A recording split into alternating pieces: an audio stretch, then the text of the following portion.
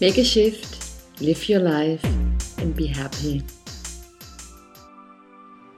Welcome to my health and happiness tip this week. I want to show you how to lose weight and fat at the belly, arms, thighs, and hips.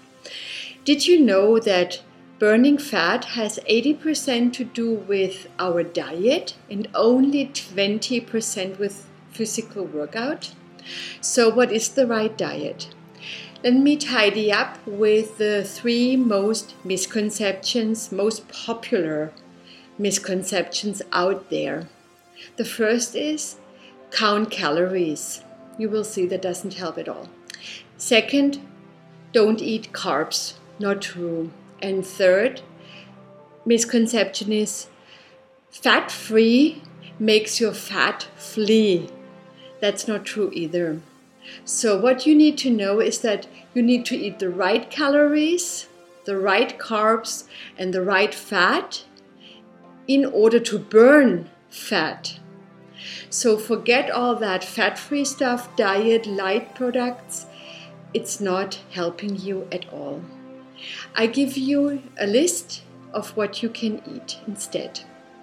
The right calories are, for example, meat from free-range animals, wild salmon, blueberries and most other berry sorts, dark chocolate, sweet potato, cocos, avocados, and you might not believe it, but even bacon.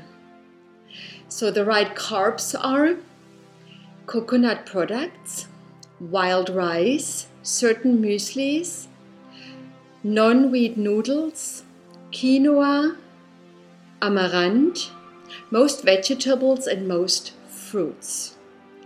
And the right fat is real butter, whole eggs, coconut oil, olive oil, avocados, nuts, flax oil, all those kind of products are really good for you. So avoid processed food that contains high amounts of sugar, like for example orange juice, sodas, certain fitness bars, certain mueslis, certain cornflakes. Also avoid genetically changed soy, wheat and corn that is in a lot of packaged food. Avoid artificial sweeteners and ready-to-eat products.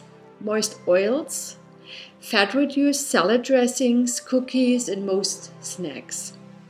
And avoid processed oil, fat, margarine, and butter replacement products.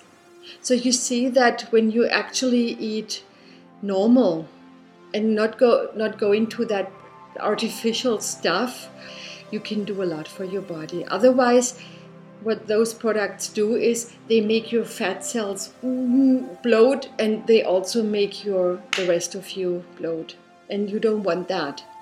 The other thing that I want to mention here is watch your stress, because when the cortisol goes up because of too much stress, you also have belly fat here. You produce belly fat here. So my personal tip, in addition to all those others, is that you come to a body organization to interrupt those stress patterns. I also have some meditation CDs to offer so that you can relax and burn fat while you're sleeping. Thank you for listening.